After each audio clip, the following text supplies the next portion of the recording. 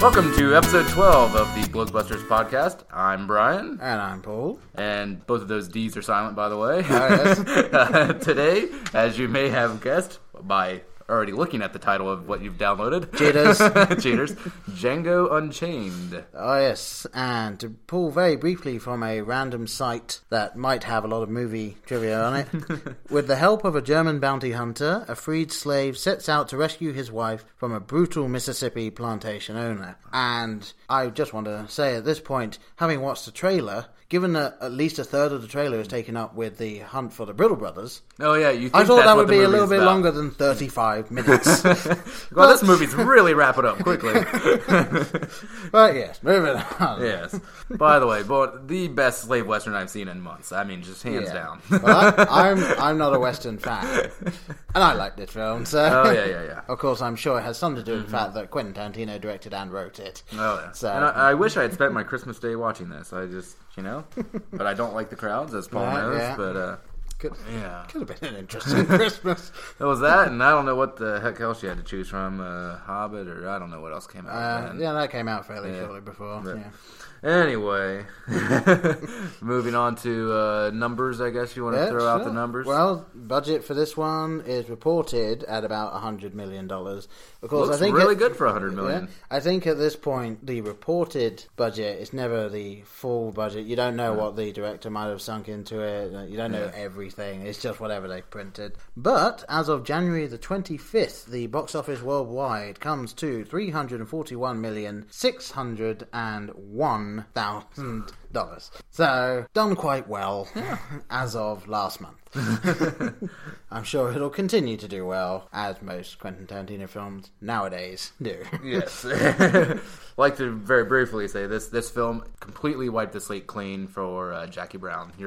I forgive you. I know there are fans and it's good. I was bored. Yeah, but just comparing it to his other work. yeah, so yeah, you are seriously back on track. If there was ever a doubt.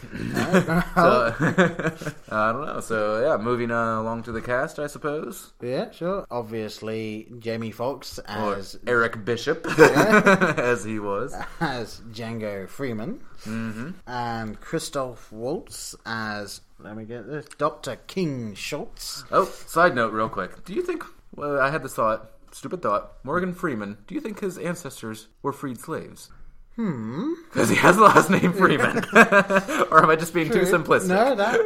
No, genuinely, that could actually... I'm awfully white, so I don't know.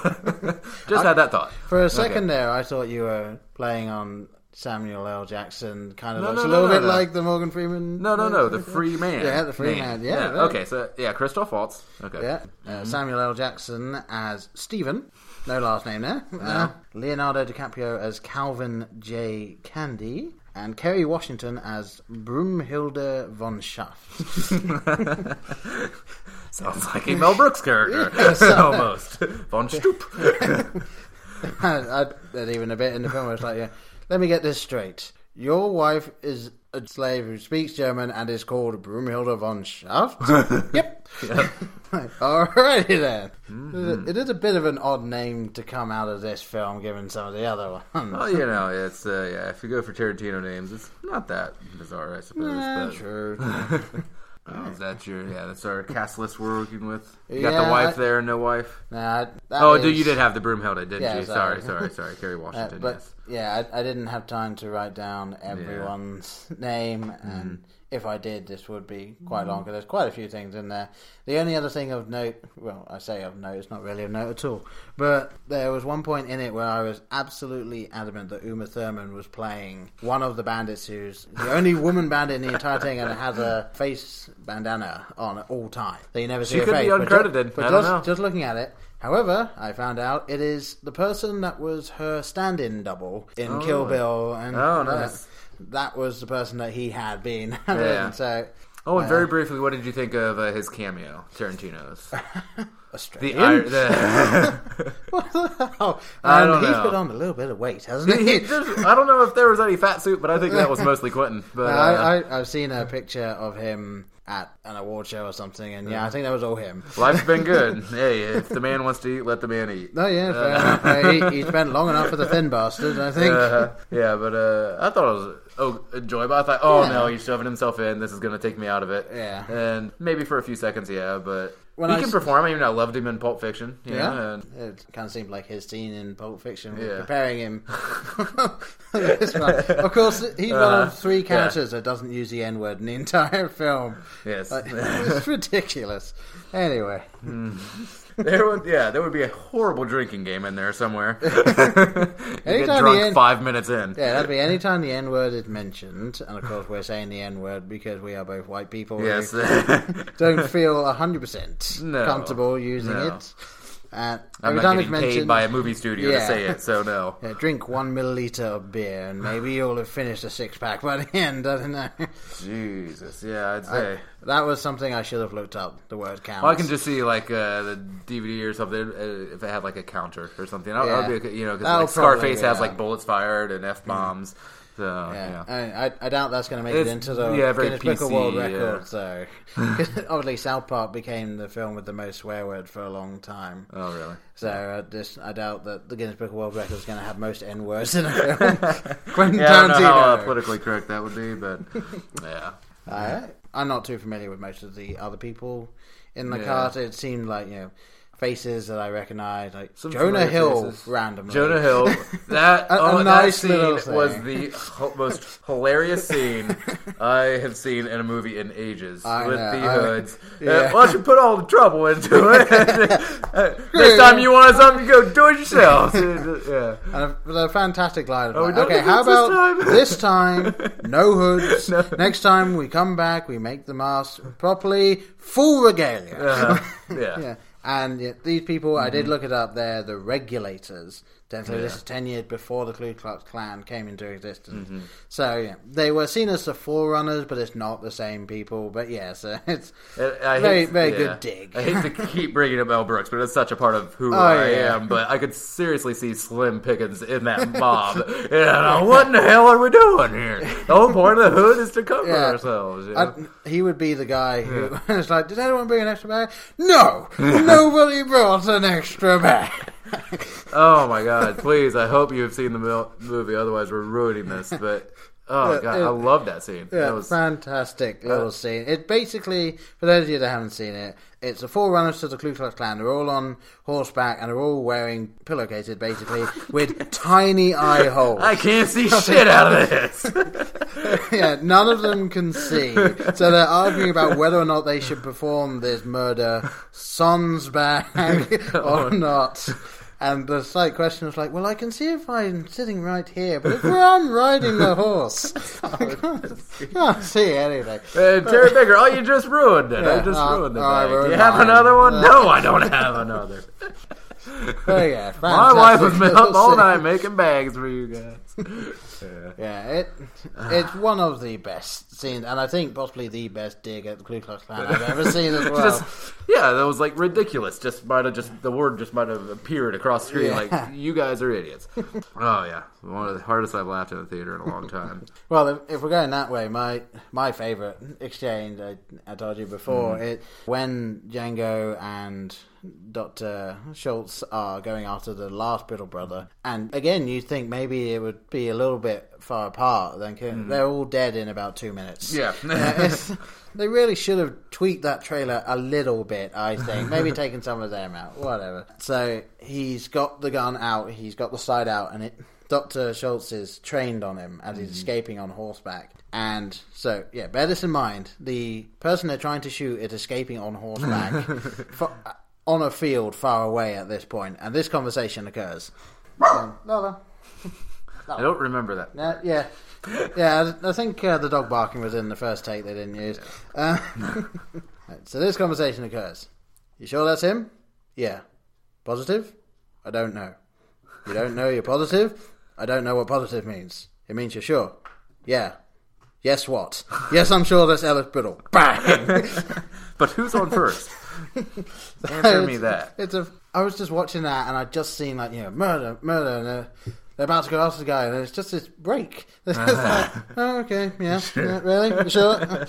Can I shoot this guy? Bam, he's dead. And I'll actually say, seeing that the first time, I sat down, I saw it, and bang, and the bullet went from his back to his front. Mm-hmm. And I saw that, and I thought, he's off to the side a little bit.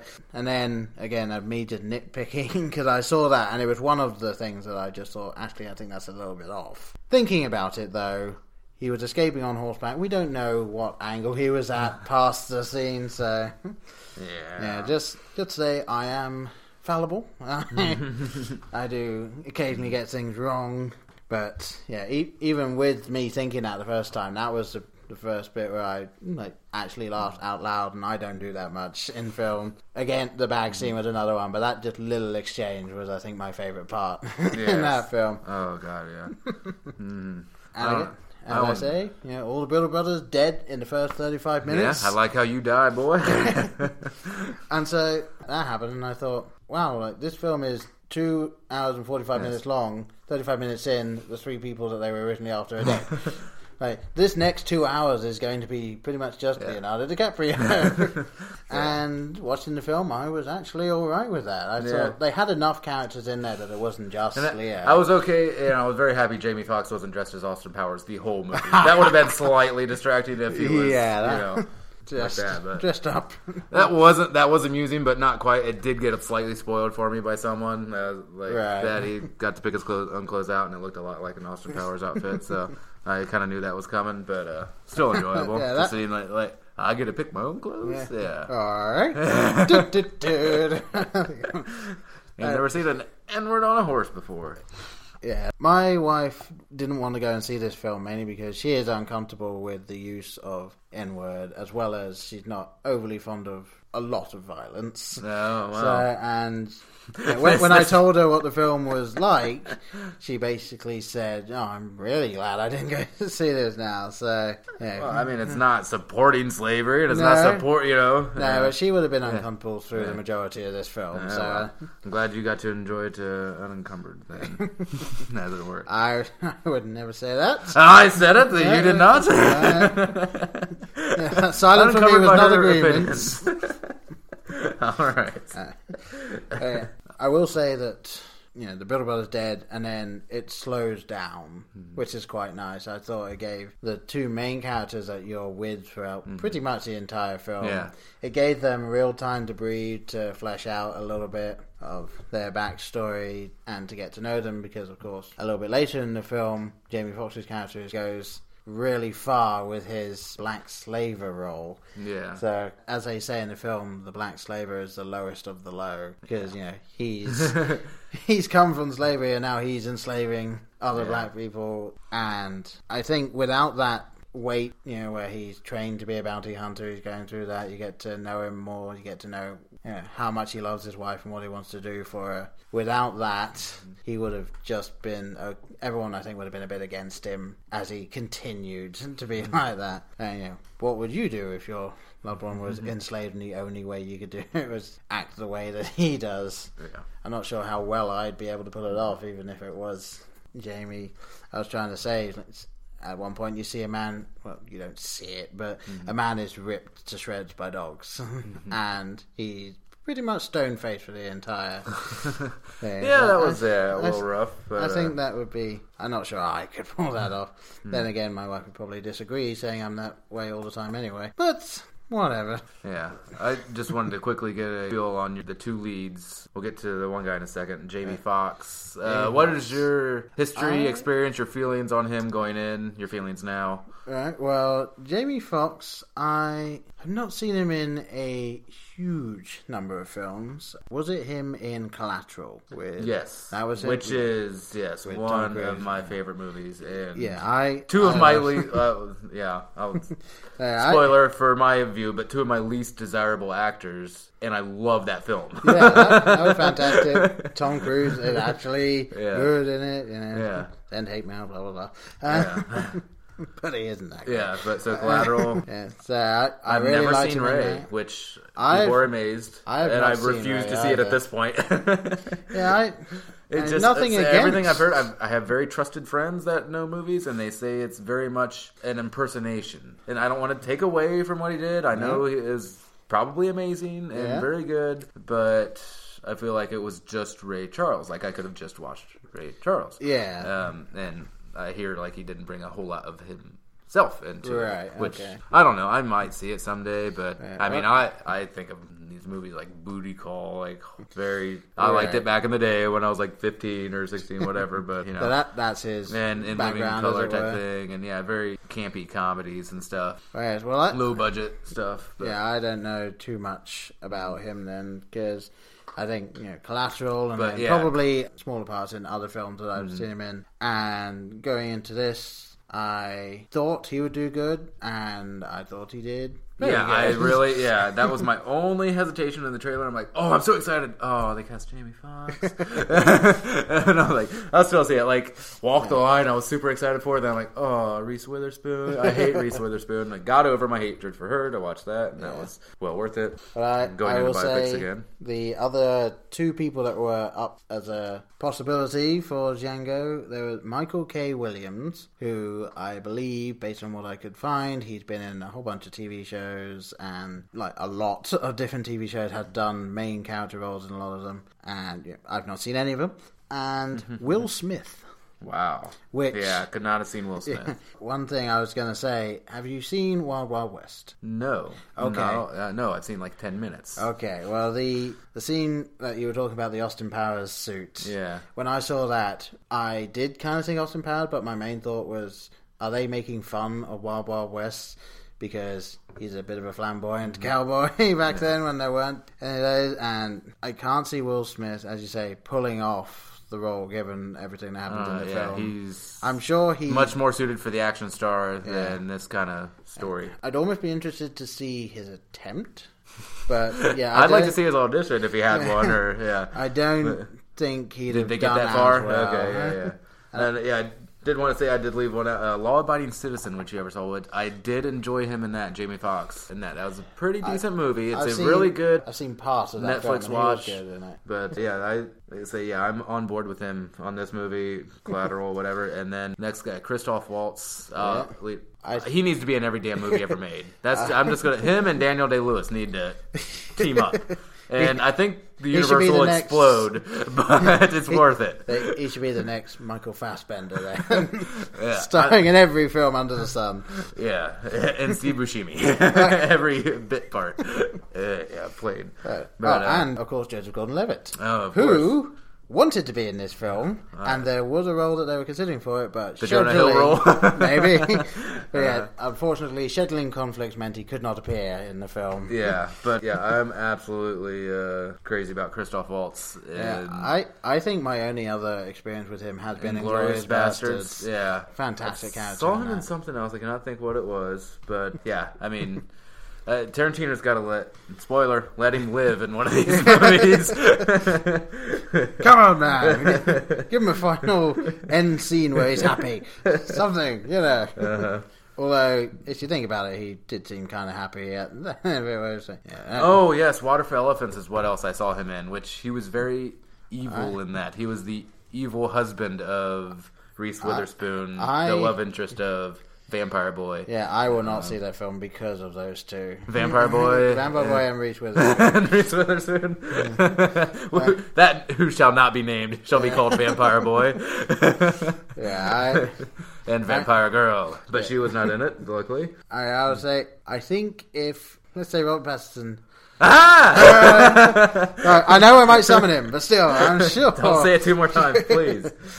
I'm sure if he hadn't done Twilight, if he'd gone into a different film, done some other stuff, maybe he'd have some credibility. I don't know, but he didn't. I still enjoyed that. That was a novel I read, Water for Elephants. So I was interested in seeing the movie, and it was, it was good. I'd say you should I got over my Reese Witherspoon hate. I think you can, at least for one showing. But maybe I'll skip. Only so many hours in the day, only so many movies to watch. Yeah. But it is worth it to watch Christoph Waltz's performance. Yeah, that's your incentive there. Maybe I will. Yeah. So he needs to be in everything, and I would be very shocked if he does not get Best Supporting Actor Oscar. Not that I put so much stock in them. Because the committees, the Academy members are full of shit, mostly. Well, I will say, looking up the awards for this film, it was mostly Quentin Tarantino Best Screenplay, and once or twice he won for Best Supporting Actor. Yeah. And I can see why.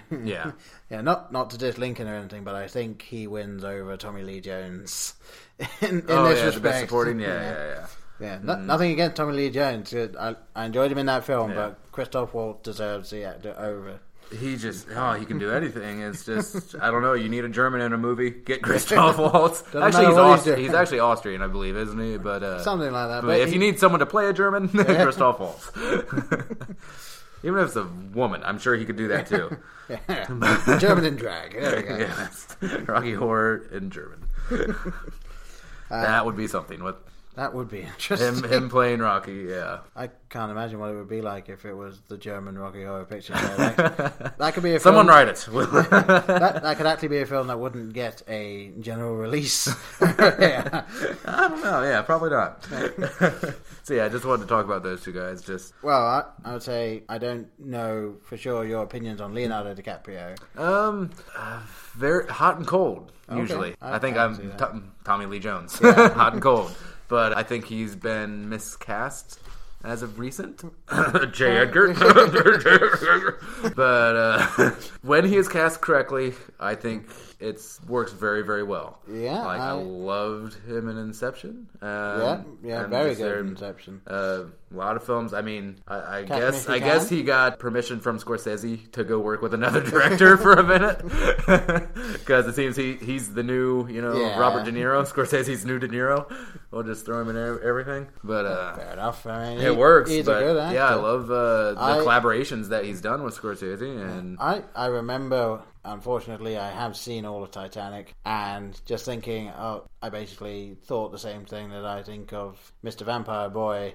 Of him after seeing that, it's like, that's God, I'm gonna hate seeing this guy. And it wasn't for many, many years until I enjoyed him in a movie. Yeah. I flat out refused to The Beaches. Nope, I'm not there. The Beach, whatever it was called. Yeah, The Beach. Yeah, Beaches is something else entirely. He might as well have been in that too. I think the next thing I saw with him in that I went to see because I really wanted to see because Tom Hanks was in it is Catch Me If You Can, and I thought he did really. That well was probably the first one I really enjoyed his performance in. Since then, he's not done The too Departed. badly. And for a few of its faults, but Daniel Day-Lewis is in it. Gangs of New York, that'll always make me a little bit of a fan. Shutter Island, I loved. I still need to see Shutter Island, despite the fact that I figured out the twist from the trailer. It's a twist. What a twist! What a twist! Blood Diamond is all right. I saw that in theaters. All right. Aviator. Yeah. Aviator, I actually enjoyed. Oh wow! I did not realize Gangs and Catch Me If You Can came out in the same year. But go ahead. Aviator, you did not. I enjoyed it. I thought it was a bit too long for its own good.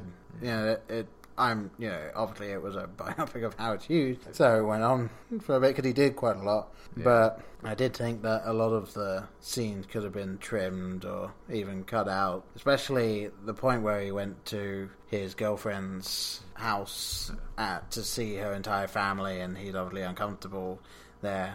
And that entire scene seemed to me to serve no purpose other than the fact that he didn't like her family. At the end of it, they were still at the same point in their relationship. He just didn't like her family. It's like, really, you could just cut in a quick scene of okay, we're going up here, and then cut the scene of them coming back, being like, I hated that.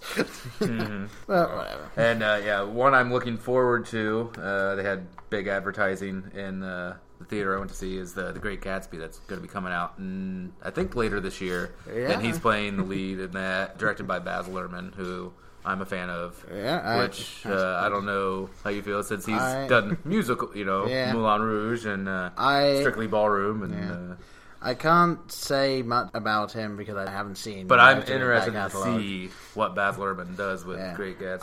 I've heard he's can only good. Be interesting. I know he's good. I don't watch those films. So. Fair enough. Yeah. So I don't know any other principles. I think we want to talk about Samuel L. Jackson. We could go a whole podcast on him, but maybe we will. I don't know. But it is the guy that made Snakes on the Plane enjoyable to watch. Very I'd say comfortable role for him. Yeah. Very typical, I would say. Yeah, definitely an older Jules. He's just a stick up the ass old man. Yeah, and almost as. Hopefully this isn't offensive. Hopefully, probably one of the whitest people in the movie, at least the characters. Yeah. That was the one thing I couldn't quite get my head around. The fact that he almost seemed to be running the place. Yeah, even though like he's whispering in, and I kept calling him the whole movie King Candies. Yeah. I was like, it's King Candy. Oh, have some candy. Yeah. Just put in the cheat code here. Yeah, I was like, I want to see Alan Tudyk play this guy. But, that would be funny. As Leonardo DiCaprio's role. Oh my god, that'd be great. But he's always whispering in his ear. Oh, you gotta come talk to me. And, even as that scene where, where's your heart, man? He's trying to get. Where's your N-word love? These two people are trying to get back together, and you're cock blocking them.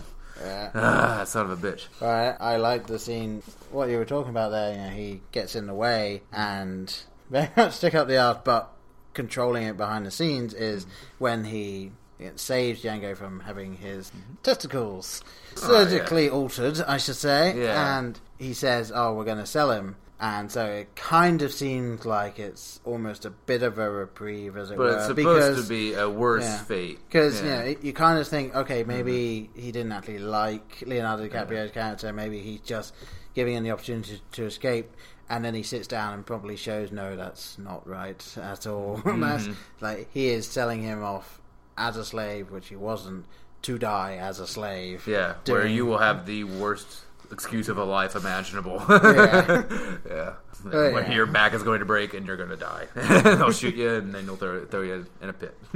So, I with that scene, I did think it was going to go one way, and obviously it didn't. It stayed right on course. I don't know. Kind of wanted to bring up just kind of Tarantino quickly. Sure. Maybe we can do a podcast on him. To me, he seems, when I think of him, I think of one word, and that's cool. Just nothing, like everything else. Like, can try to be a Tarantino movie, can have all the ingredients, maybe, some of the people he's worked with. Yeah. And if you don't have him writing, or at least his hands on it in a big way, it won't work quite as well. And it's just, I'm always excited because I know I'm going to see something that I haven't seen. And he can always surprise me. Even, I wouldn't say shocking, but, I'm like, wow, didn't see that coming. Yeah. And I kind of chuckle to myself, like, wow, this is violent, and considering Tarantino, this is violent. Yeah. but I don't know, just that's kind of what I think. And I don't know, I can't think of a film I have not enjoyed. I enjoyed Jackie Brown, just not anywhere near the level of Kill Bill and Pulp Fiction. Well, there's several films, Reservoir Dogs. There's several films by him that I need to either rewatch or actually watch. Jackie Brown is one thing that it's never been on TV. Yeah. I've never owned it on DVD. I need to get around to watching it at some point. But Pulp Fiction was the first one I ever saw with him, and then I saw Reservoir Dogs after that. I would say I prefer Reservoir Dogs to Pulp Fiction myself, but that's a little opinion thing. I'm not saying Pulp Fiction's worse than I just really like the simplicity of Reservoir Dogs and how much you can tell with not much of a set. Oh, yeah. It's just a warehouse for about 90% of the film. So, and Quentin Tarantino, I would say, hasn't put a foot wrong. Again, haven't seen everything he's done, so I can't say for certain. But based on what I've seen, fantastic filmmaker. Even though some people might disagree.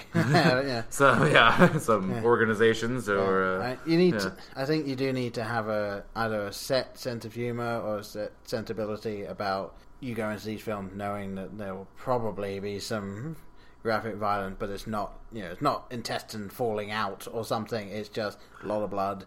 Yeah, a lot of violence. Get into that. Yeah, but Yeah, it's it's over the top in the way that it's absurd. Yeah. Like Kill Bill, with Uma Thurman just hacking down 88 ninjas or whatever, just covered in blood, everywhere. Just her yellow tracksuit just becoming red, pretty much. And, and in this, it's like water. It's just like red water, just bright, vibrant red water, just flying out of bodies. And, or in this film, I felt for the most part ketchup. Ketchup, yeah. I mean, there was tough parts, and they did pull away from it. But the Mandingo fight was, I would say, even for me, a little rough to watch. I was getting a little uncomfortable. For a second now, I thought you were going to mention the Django's attack on the hut with all of the bandits, where a man steps out of the bath and then promptly shots in the privates. Oh, yeah. For a second I thought you were like, maybe a little cross-leg moment. No, I'm not that. No, I don't go in for that. But yeah, that was like, holy cow, like just beating each other to death, and like the wet smacks and the final crack with the hammer as well. Yeah. Whoa, all right, and just Leonardo DiCaprio, woo, cheering him on, and Oh, come on! You don't do what I told you. I have no real issue with his violence in movies. I think it's always there for a reason. Yeah. Whether it's to promote ridiculousness, whether it's to like ridiculousness of slavery, or whatever. I'm not saying I know his intentions, but but clearly I think that had to be a part of it. Yeah. A little like you have to be this violent from being that oppressed. Like, there's only one way that energy can flow. It's kind of like, we mentioned Mel Brooks a couple of times. What Mel Brooks does with comedy and satire, Quentin Tarantino does with rising up against you. That's the guy. He's pointing out the fact that this was a terrible time in history, and almost sort of giving you like, okay, this is revenge. Yeah, and if it was realistic, if you shot someone and they just fell over and there was nothing, that's not satisfying for the crimes they committed. Because you need to see the blood spraying out of their backs, and the one guy at the first shootout at the big house, where the guy gets shot, falls over, and is then constantly shot, not just by Django but by his friends as well. You shot me! You shot me again! I had to chuckle even when like the little finale part with the shootout with Django in the house. And let me see if Candy's sister comes to the door, and it's just a simple pistol, and it's like she gets yanked back 90 miles an hour backwards. And I'm like, oh my god, that's hilarious! That's awesome. It's just like, say goodnight. Yeah. Good night, McClure. We're just flying off on wires. Yeah. I'm actually shocked that he let not the servant, the other girl. I'm shocked he let her go. Because it seemed like she was fairly friendly with Candy. Yeah. So I thought maybe he would not let her go, given how close she seemed to be. I don't think she was at the dinner table or anything, but yeah. So, and going with ridiculousness again as well, like the ending, like you see the big explosion and everything, you think, good ending right off the sunshine. No, he gets on a horse and makes it do a little trot, little dressage. Of course. I'm sorry. This must be a reference to the TV show or whatever it was, the original film. Sorry, I don't know whether that was his idea, Tarantino, whether I like the idea that maybe Jamie Foxx got on a horse like, let me try something. Yeah, I want to believe that. Yeah, until I know otherwise, that's what I'll believe. I think, but. Yeah, I did want to also get into the music. Okay. Also, I think my opinion that no other director, I think, uses music as well as Quentin Tarantino. There are others that do it very, very well. Yeah. I think he has the best understanding, and I've heard from interviews, he knows the songs he wants before he has, like, a full script. Like, these are the songs that are going to be in here, and work from there. And they do such a great job of setting the tone early on, just from like the main theme of Django. Just it's such a like a 70s funk cheesy feel. That all of these B movies had. Kind of then it just pulls it off, and you just have all of these great, like I said, funk or R&B songs, or kind of folk tones, and then all of a sudden you'll just come out of nowhere with this modern hip hop song, and it fits perfectly well with the action that's going on. Yeah, I was in awe. As awesome. I can't say it didn't fit or anything, but given my slight distaste of rap music in general, that was the one time when I was sitting there and thinking, like, okay, I get it, but I could do without that song. Okay. But, See, I think that it is fit entirely... well. Yeah. It did just fit personal well. preference, yeah. Yeah, entirely personal preference that I'd rather maybe pick a different song or something. Oh, but the music is just unbelievable. Yeah. I love those styles. It's like he makes a movie in 2013 and it looks like it could have been in 1975. Yeah. Just, well, again, I mean, going back a little bit, Pulp Fiction, for instance, like, it seemed like that film. Oh, that was it. Yeah, that's a classic noir. Just very noir, and all of the song fit perfectly. All of the characters would listen to these songs that they go to. Yeah, all the 50s and 60s music and Pulp Fiction. Oh, yeah. Yeah, and it's always done really well in the films I've seen. I can't speak for Jackie Brown, as I say. It's always done. Yeah.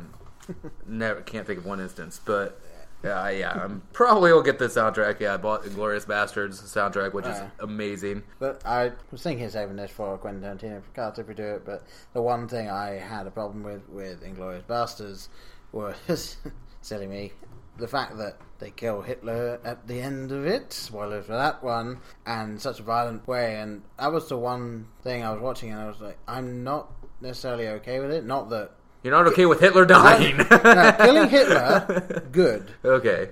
The fact that this is almost coming off like a dramatization of this crack squad that was passed down the line, I just got in my head that, oh no, now because of this film we're going to have a generation of people that think that the Americans killed Hitler. Oh, please tell me they're not that stupid that they realize it's a fantasy. Okay. I think there will be some people that don't. Well, hopefully we don't need to worry about that. Most of the people that tend to go, America! Yeah. Have several guns in their house. The house may not have curtains, but their truck does. Hate mail to Paul on that one. Yeah. I'll take the hate mail from your wife. And another thing, just saying, typical Tarantino bloodbath is turning into. Oh yeah, the end. Yeah, which. He does let a few people live, which is more than can be said for Reservoir Dogs. Yeah, I think it is one person at the end of Reservoir Dogs, and that's it. And that's because he's caught by the police. Of course, Steve Buscemi. Yeah, Jamie Foxx and his wife. Yeah, and the two servants. Yeah, and the two servants. Yeah. One servant, one possible four, whatever. Yeah, of the main characters. Of course, everyone else in the world lived, but yeah. I just love that one. Get the candy. I mean, did you see? How soon in advance did you see it coming?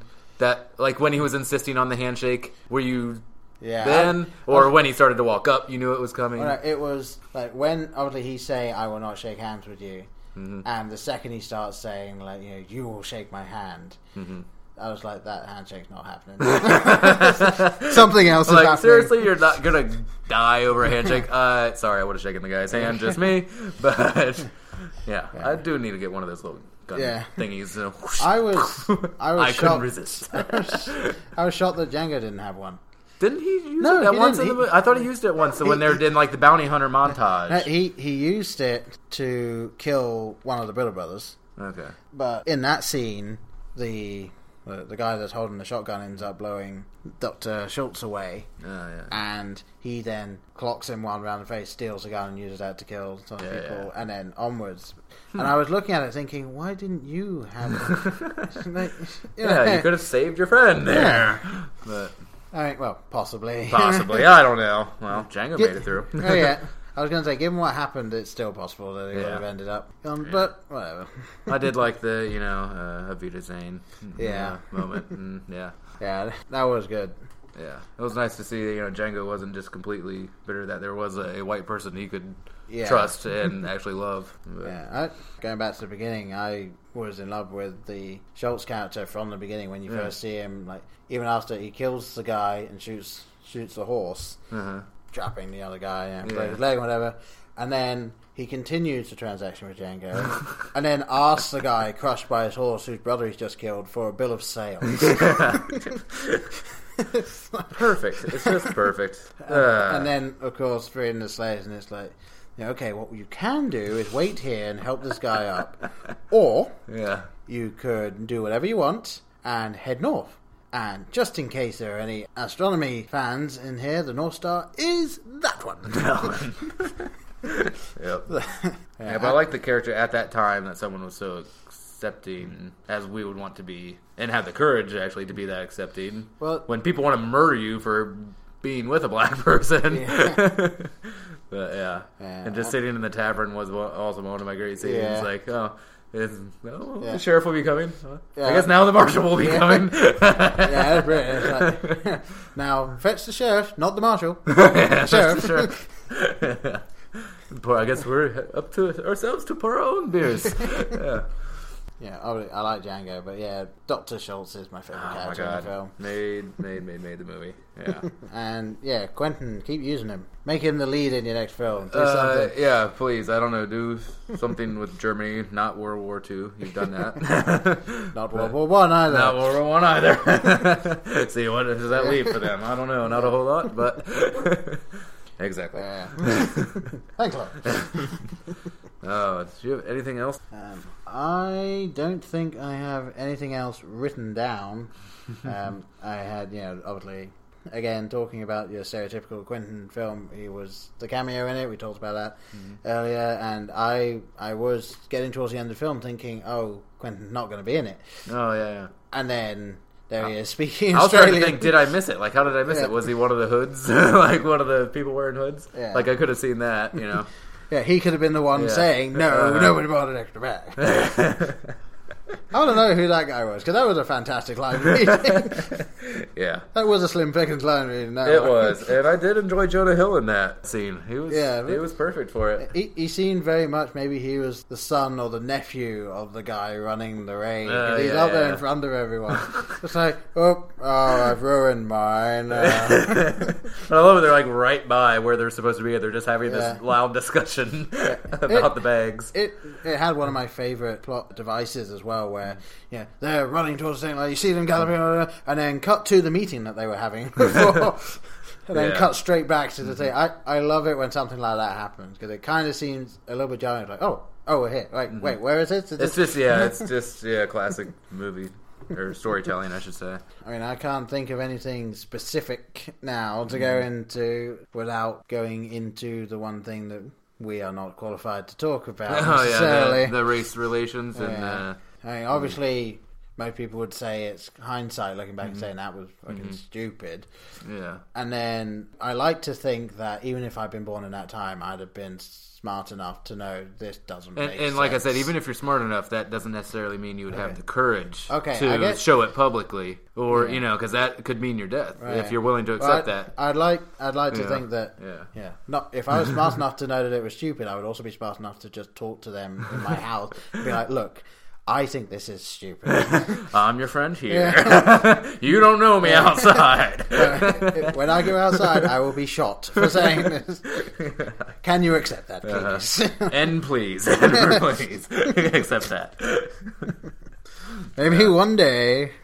Happy day. I did a friend that saw it in the theater. She said she saw it. There was only like 5 or 6 people. I saw it in the afternoon when I saw it, but she said there were black and white people, and both laughing at the same parts, but both all at the same parts, just enjoying it equally to her eyes.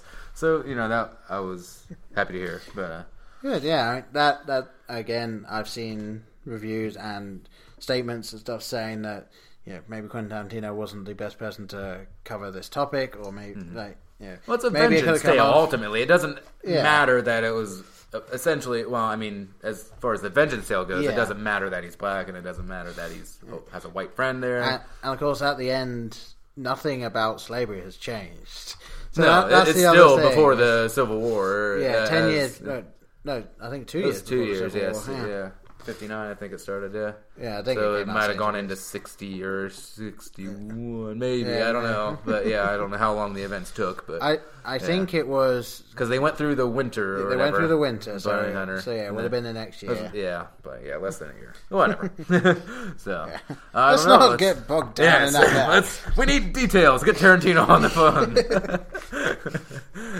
Producer, do you have the answer? No. I'm being told we don't have a producer. Okay. Damn. Next meeting. Okay. Producer. On the to-do list. Okay. All right, so rating, sir. I will, right. I think toss to you. I don't know who did first, but let's go ahead, toss to you.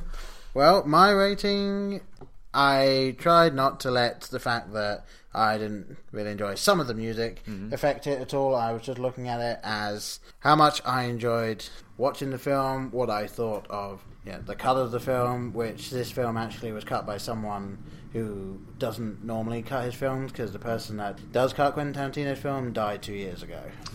So he was unable, is what you're saying. Basically, yes. Okay. So, he was otherwise occupied. Okay. Looking into it, how much I loved some of those characters. Yeah. Some of them did seem a little two-dimensional, but then again, back then they would have just been two-dimensional people. Yeah. Especially all of the white people that are just digging at the sleighs, and the one-note people. Just like, get back in your hole, you get back over there. Yeah. So, aside from the odd nitpick here and there, I will give this a final rating of minus 0.5. Well, that's actually pretty high, I thought. Yeah, it's one of my... Thinking about it now, it's one of my favorite Quentin Tarantino films now. Yeah, I don't know, it's tough. I'd say it's probably second or third for me. Pulp Fiction being one, Inglourious Bastards possibly being two, but I don't know. Reservoir Dogs. Shoot, where the hell do I put that? I don't know, but it's tough. They're all tied for two, and Pulp Fiction's my favorite. For the most part, they're all really up there. Yeah. And Jackie Brown's 3. Falls at 3. But, no, I mean, for me, when you're not going to see a serious drama or when you're not going to see a romance, when you want to be entertained and go to a movie, this is what I picture. Yeah. Like, pure enjoyment, pure good time, great laughs, great violence, and just great one-liners in there, and great music for me. The tone was perfect all the way through. There wasn't a whole lot I could say bad about it. Leonardo DiCaprio slightly annoyed me at parts. Just with it was maybe more the character annoyed me, not so much him.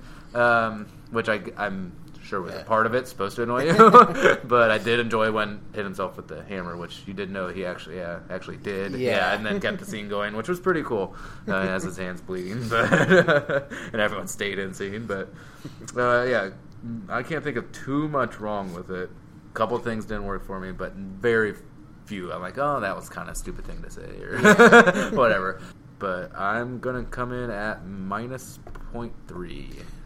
Nice. 0.3. I can see that. That's about as high as I can give anything that isn't called the Dark Knight or Lincoln, or the Dark Lincoln. Continental. The Dark Lincoln Continental. I'm sure with all the Lincoln craze, there will be a Black Lincoln movie. I don't know. But there's the ratings, and I think we'll get into our little recommendations here for you real quick. Yeah, sure. Well, I'll go first again. Sure. My recommendation for Netflix this week, and I'm hoping it's still on Netflix at this point, is called The Black Balloon. It's a film that not everyone is going to sit down and think, wow, that's a fantastic film. But it's a Australian film that tells the story of a guy, I think he's about 16, 17, moves to a new town in Australia, and his brother has severe autism. Just to clarify, that means that not Rain Man autism. No. This is a lot of his traits. He has trouble communicating. Yeah. He will lash out. There's one scene where he defecates and smears it over the entire room. Sounds you don't. Fun. You see the aftermath of that. Sounds hilarious, people.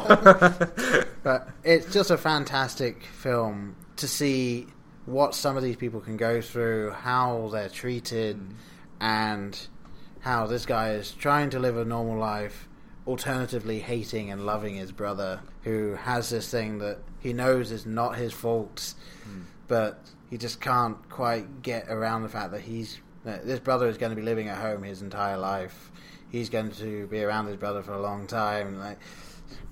How is this going to end? While he's a budding romance, of course. You got to have something in there. So, and the guy that plays the boy with autism played it so well that I was shocked to find out that he didn't have autism when I looked at the list. It's a fantastic performance by this guy.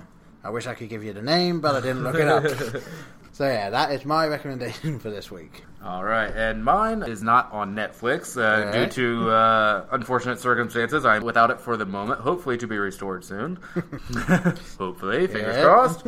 And so I'm going to recommend a rental, and it's a wonderful documentary called Searching for Sugar Man. About the 1970, I believe 1971, this Detroit resident is discovered by these well-known producers, music producers, and cuts an album and immediately flops. And by some unknown means, it makes its way to South Africa, where he becomes pretty much a god. Like they say in the movie, bigger than Elvis Presley. And this Swedish journalist, this movie takes place because of this Swedish journalist, wanted to find out what happened to this guy known as Rodriguez, and amidst rumors that he apparently killed himself on stage. So he investigates, tries to get to the bottom of it, and it is a pretty incredible tale with amazing original music by Rodriguez throughout. It's like Bob Dylan. They may say it in the movie, but it's like Bob Dylan if he had not gone electric. It's just that folk, and like they say, no one was writing as well as Bob Dylan other than Rodriguez at the time, and which is a little bit of a compliment. Yeah, so, just a little bit. Yeah, so how did it do so badly back then? I don't, like the one guy says, you never know what's going to work and what won't. But it's definitely worth it, just to see what happens. I love documentaries, and I kind of get tired of the ones that depress the hell out of me, which is like 98% of documentaries. Because they're like, well, now I can't eat meat. Well, now I can't shop here. Now I can't get health care. And all this stuff. And